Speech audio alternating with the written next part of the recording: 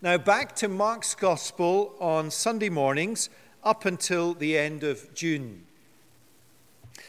And as well as the Bible passage that Amy read, we're going to look a little bit more widely this morning in the Gospel of Mark. So if you have sight of a Bible, that will help both you and me.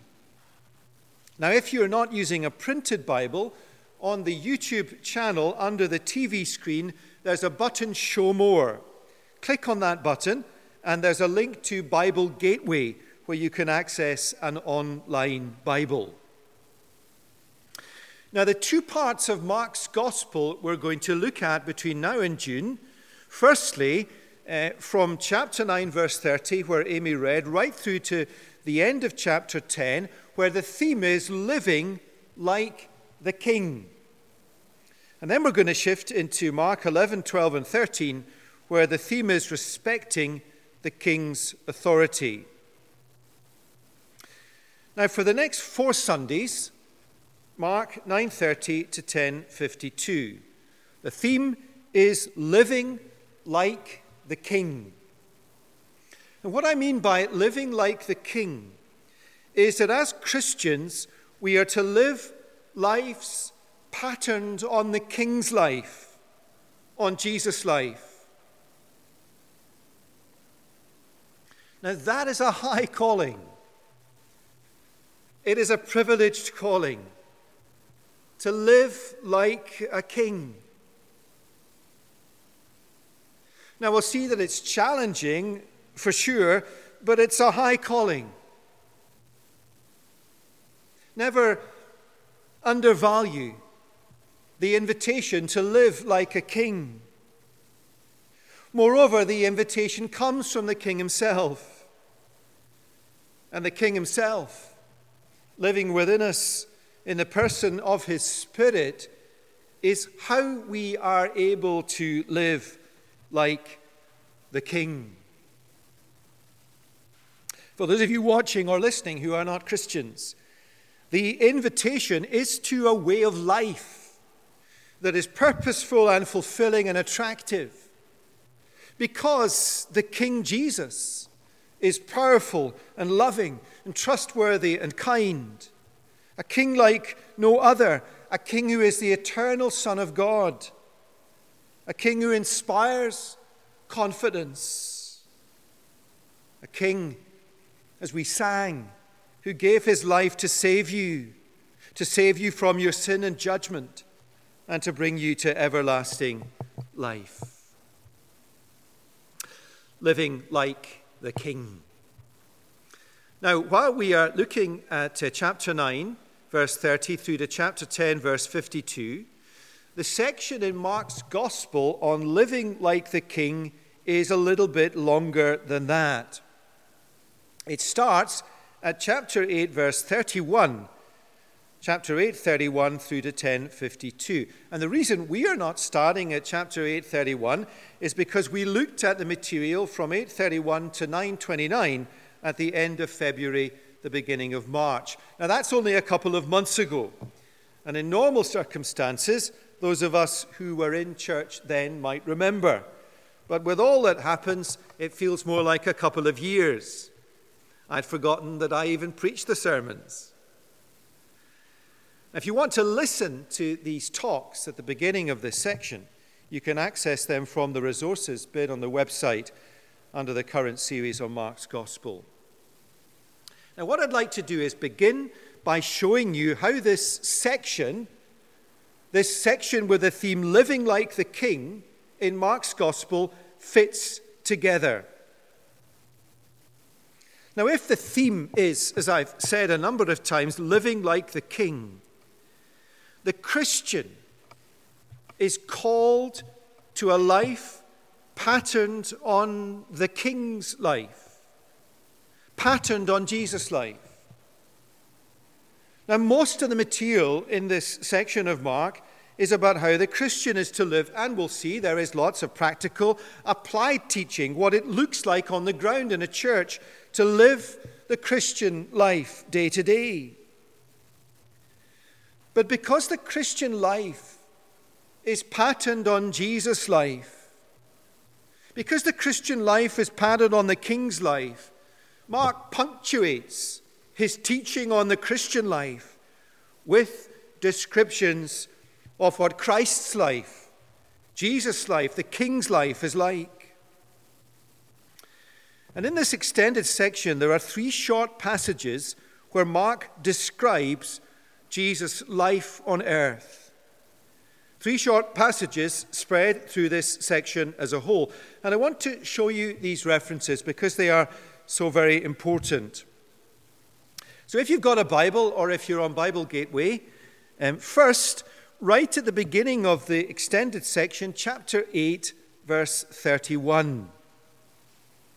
Chapter 8 and verse 31. And Jesus began to teach his disciples that the Son of Man, that's the most common title Jesus uses for himself. It means Jesus is God's human king, but also divine, the eternal Son of God. Jesus began to teach them that the Son of Man must suffer many things and be rejected by the elders and the chief priests and the scribes and be killed, and after 3 days rise again. So that's the first description in this extended section about the King's life on earth. Second, chapter 9, verses 30 to 32. Amy read these verses for us. Let's read them again. They went on from there and passed through Galilee. And Jesus did not want anyone to know, for he was teaching his disciples, saying to them, the Son of Man is going to be delivered into the hands of men, and they will kill him. And when he is killed, after 3 days he will rise. That's the second description of the King's life in this extended section in Mark. And thirdly, just flick forward or click forward to chapter 10, verses 32 to 34. Chapter 10, verses 32 to 34. They were on the road going up to Jerusalem, and Jesus was walking ahead of them, and they were amazed, and those who followed were afraid. And taking the 12 again, he began to tell them what was to happen to him, saying, see, we are going to Jerusalem, and the Son of Man will be delivered over to the chief priests and the scribes, and they will condemn him to death and deliver him over to the Gentiles, and they will mock him and spit on him and flog him and kill him, and after 3 days he will rise. So in this extended section, which is about the Christian life, here are 3 very clear statements about the King's life on earth. Very similar descriptions about Jesus, the King's life when he lived on the earth. And add to these 3 statements what is arguably the key verse in Mark's Gospel, chapter 10, verse 45. Let me read that to you. For even the Son of Man came not to be served, but to serve, and to give his life as a ransom for many. So taking these 3 statements and the key verse together, how does Mark describe the King's life when he lived on the earth? Jesus, the King's life, was marked by selflessness and suffering for the salvation of others. That's what Jesus' life on earth was like. Selflessness and suffering for the salvation of others.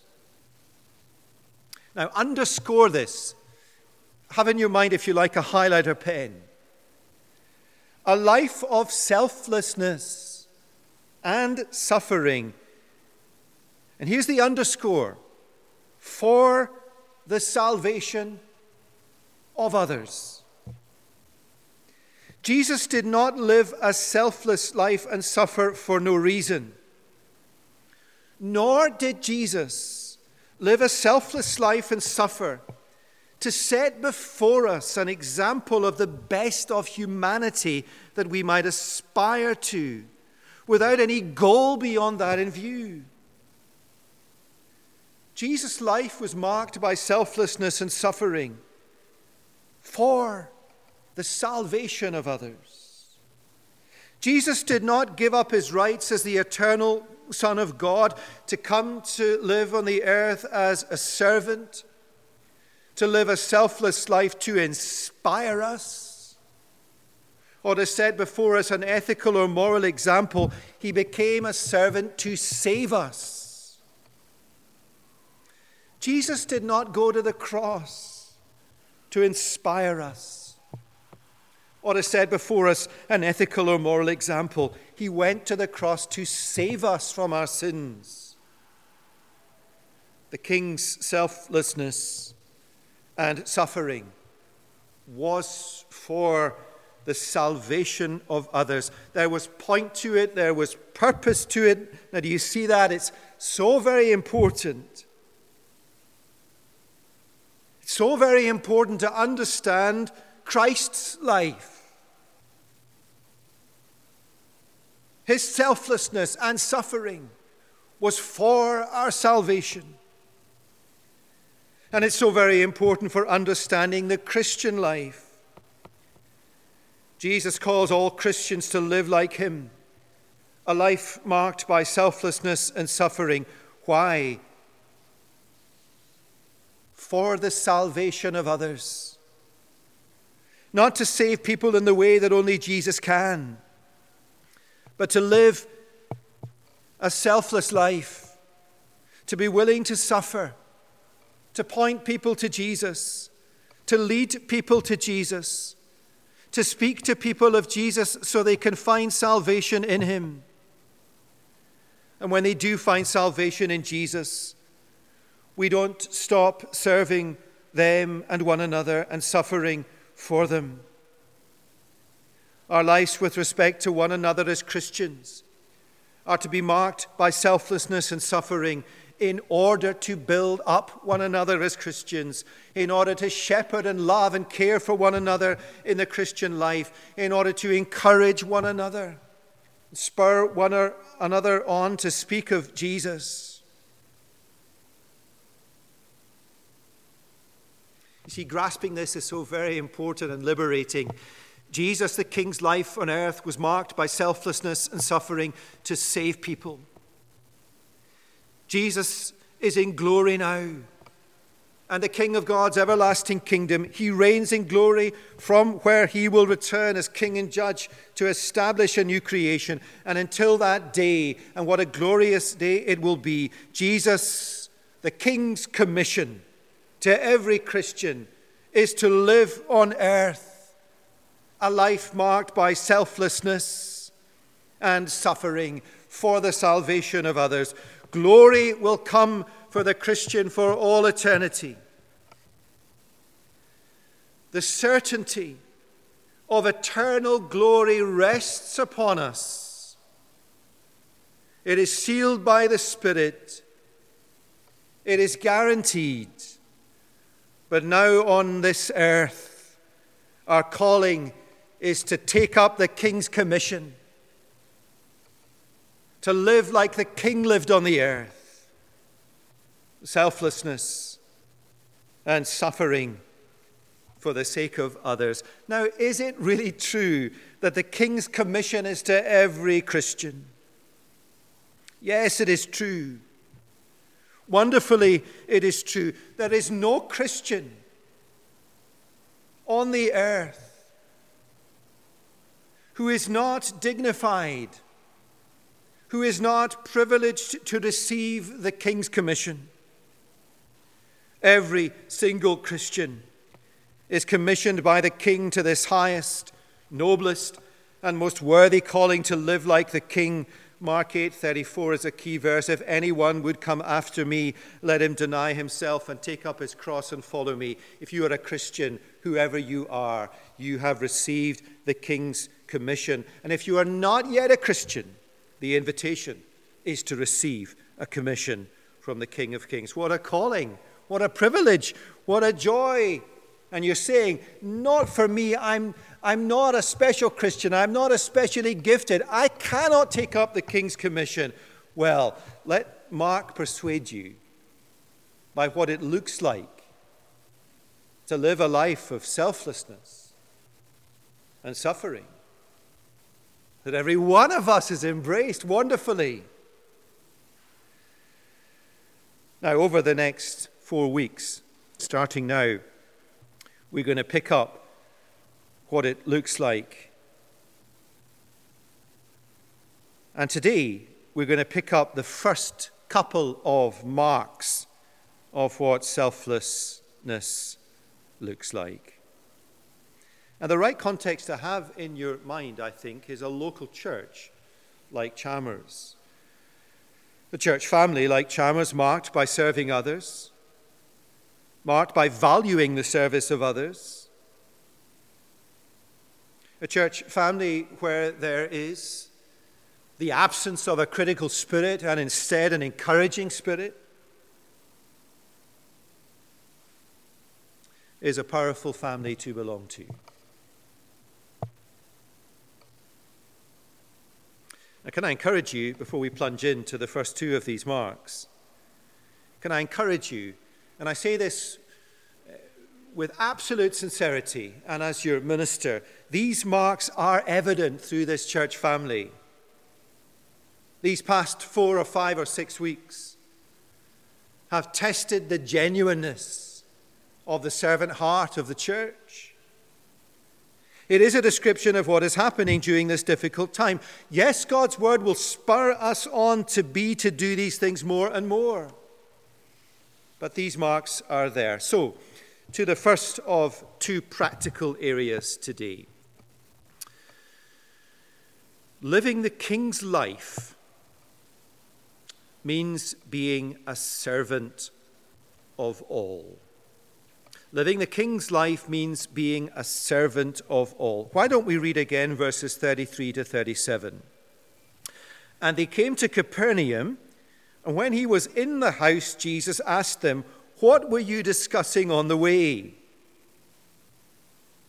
My hunch is that the divine mind of Jesus knew exactly what they were discussing on the way. But they kept silent. It's exactly like Ali's Bite Size. They kept silent.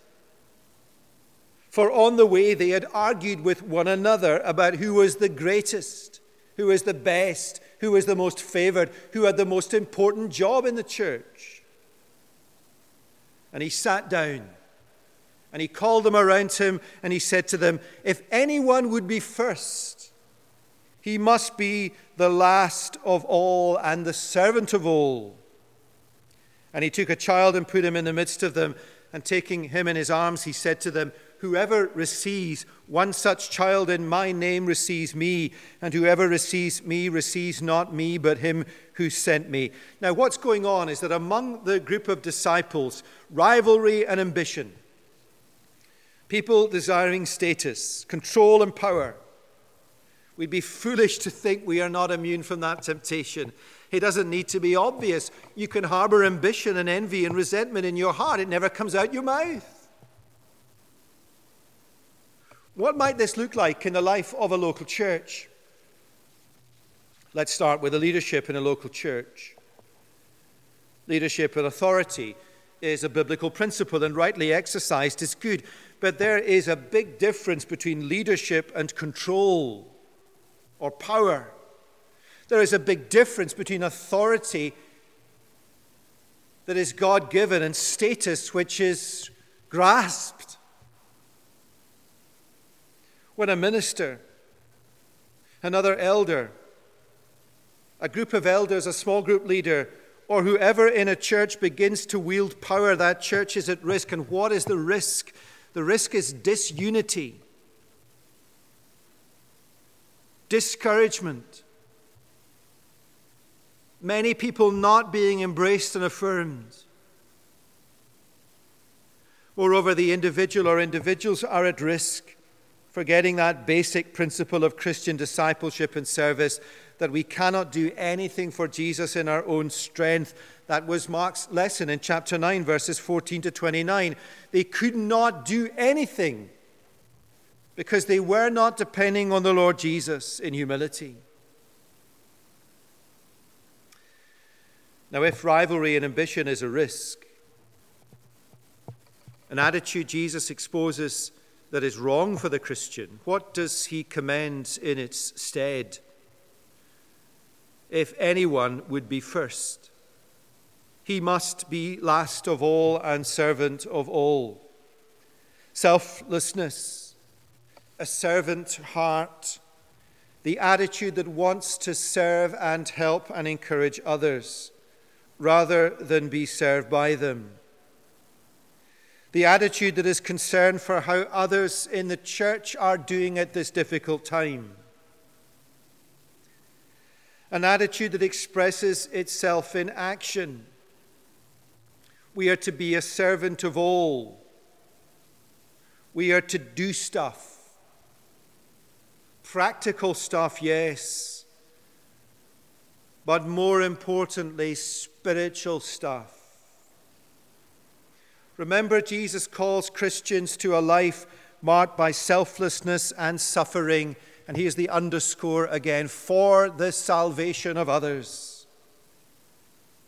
Selflessness means putting ourselves out to read the Bible with someone, to offer to pray with them, to get in touch with them. Let me ask you a question, knowing in my heart that for many, many people that question could be answered in a fulsome way. What are you doing? What are you doing for others in the church family out of a loving desire to serve them, to see them grow as Christians? Thank you for what you are doing. One of the challenges in lockdown is Zoom fatigue. Brexit wasn't a word until a couple of years ago. Zoom fatigue was not a phrase that we were familiar with.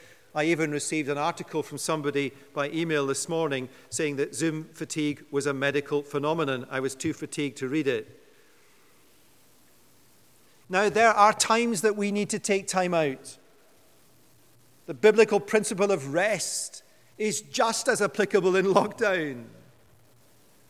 But when it comes to our small groups or speaking the truth in love to one another in Zoom breakout rooms after the service, then to be the servant of all is to think, tired as I am, I will do my best to bless and encourage others. Now let me just mark that comment for the weeks and months that may lie ahead. When the weariness sets in, when the novelty has all gone, when we know that a Zoom call after a church service is far less good than a real conversation in the sunshine outside the church door. But out of loving selflessness, we do it to bless and encourage others. Out of loving selflessness, we sign into our small group on a Tuesday night or a Thursday night, even though we're tired. And I'm not saying that from time to time we don't need to take time out. A good small group leader will say you need time out. But out of loving selflessness for others, we speak the truth in love. Jesus says we are to be a servant of all. We must not discriminate in a church family whom we love and serve. Of course, we need structure, like small groups where we care for people we know. But an open-handedness, an open-heartedness, a generosity of spirit is important. One of the blessings of the Zoom breakout rooms is that we get to speak to people across the church family. And as we get to know one another better, what does that allow us to do as we get to know them? It allows us to pray for them, and selflessness is often behind closed doors when we are off Zoom as we commit to pray for those in our family. To be a servant of all, that phrase also embraces, I think, the Lord's encouragement to engage with people, to speak to people who aren't Christians about Jesus. It is hard. It is not something many of us want to do. but it's something all of us are asked by the Lord Jesus to do. Now, Jesus illustrates by bringing a child into the heart of their fellowship, literally into the midst of them, to the place of privilege for the honored guest. Jesus was breaking with protocol, the accepted social and religious conventions in his day. In the ancient world, children were thought of as auxiliary members of society, insignificant, without rank or privilege, not welcome in the company, let alone given privileged status. So very practically, who are we encouraging? Who are we in contact with? Just people who we like, people who we think well of. Who are we embracing, loving, reaching out to? Who are we asking, will you read the Bible with me? Embracing the child in his arms, Jesus speaks directly to the disciples. Whoever receives one such child in my name receives me. Whoever receives me receives not me, but him who sent me. Notice the powerful irony. The one who desires to be first, who aspires to position and power and influence, gets nowhere. But the one who aspires to be the last, the true servant-hearted Christian, that ordinary soul, man or woman, young or old in a church family, is exalted. To serve the least is to serve the Lord. To serve the Lord is to serve his Father. Now, second and briefly, Jesus exposes a critical spirit that puts others down. It might be true that in lockdown there is Zoom fatigue. It might also be true that in lockdown we just might have a little more of a tendency for a critical spirit. The disciples, harboring a critical spirit, asked Jesus to stop somebody casting out demons in Jesus' name because and here's a great contemporary phrase, he is not following us. The NIV is even better. Jesus, stop him. He's not one of us. How contemporary is that? Now, the irony is that they had failed where this man succeeded to cast out demons. And the teaching is so realistic. If we had gone up to Jesus that day with the same complaint, we would have expected him to agree with us. We would expect him to agree with us because we all have a tendency to think that our way, our style, our brand, our group, our preference is the right way. It's human nature. And in the life of a local church, how readily we turn preferences into principles, traditions into traditionalism, where that matters is not what is done, but how it is done. You know, something that really encourages me at the moment? I've not heard a single comment about, are we having too modern or too old songs? There's a generosity of spirit. Or between churches, the critical spirit that looks at other churches and criticizes them for a whole range of reasons. Let me read this assessment of the church today in Scotland. And I quote, Scots tend to be partisan, tribal, and parochialism, often all three. And while these tendencies remain, partisanship, tribalism, and parochialism are thankfully rarer than they were, and all but gone in the emerging generation of Christian leaders, Johnny's generation. These negative Scottish tendencies to partisanship and the like have been so detrimental to the cause of the gospel in the past that we are sufficiently fearful, in light of the fragility of the church in Scotland in the present, to risk that backward step again. There is now, across the country, a new and a genuine spirit of partnership in place of partisanship. It is hugely welcome. Let's not let lockdown allow the devil to sow these seeds of partisanship and tribalism again. Now, Jesus' response to his disciples is not what we expect. Jesus says, "Do not stop him, for no one who does a mighty work in my name will be able soon afterwards to speak evil of me. For the one who is not against us is for us." Now, Jesus is not advocating tolerance where there is no truth. He is not advocating the kind of anything goes inclusive attitude. Nor, I think, is he making a definitive assessment of this man's ministry, good or bad. He's simply saying time will tell. What Jesus is doing here is to point out, to expose the default mode that lurks in my heart and maybe yours, that habitually puts others down simply because they are not in our camp, or they do not share our preferences or likes. Verse 41, Jesus shifts the ground slightly. "For truly I say to you, whoever gives you a cup of water to drink because you belong to Christ will by no means lose his reward." The issue here is not putting others down, but an arrogant and dismissive attitude that looks down on the humblest acts of ministry. Any act of service done in Jesus' name within the Christian fellowship will be eternally rewarded.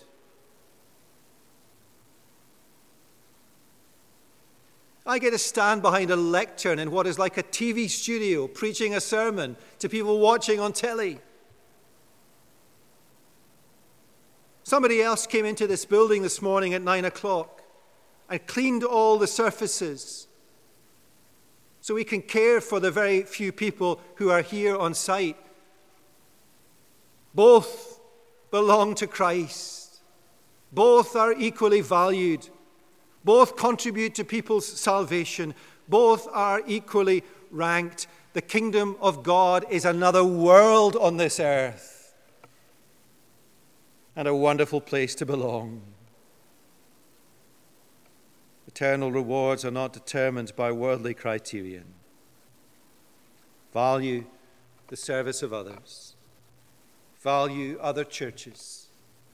Value people whose preferences are not mine. Value the humblest acts of service. Value them because Jesus values them, for they belong to him. And so living the king's life means being a servant of all. Living the king's life means valuing the service of others. Jesus calls all Christians to live like him, a life marked by selflessness and suffering for the salvation of others. Can I encourage you once again that these marks are evident in the life of Chalmers? Can I encourage you to a selflessness over the weeks and months ahead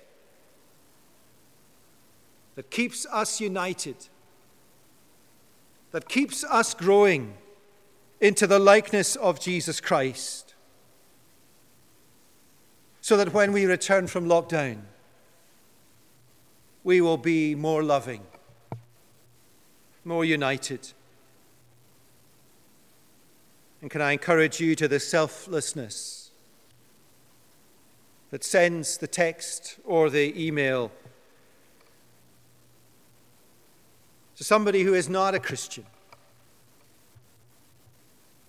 and says, "Can I talk to you about my King? Can I talk to you about another world, another way of life? Can I talk to you about Jesus?" May God bless us, help us and guard us, and keep us during this time. For Jesus' sake. Amen. Let us pray. Lord, we thank you for this very practical teaching on being a servant to one another. Thank you, Lord, for the purpose and worth and value we can see in that. And Lord, always in a church family, and we've all been there individually. I've been there often. That selflessness disappears. reignite, Lord Jesus, by your Spirit, that flame of loving, sacrificial service that works out in picking up the phone or sending an email or reading the Bible with someone or staying on a Zoom call. Help us, Lord, to love one another from the heart. And help us to reach out and be a servant to all, that people will find Jesus.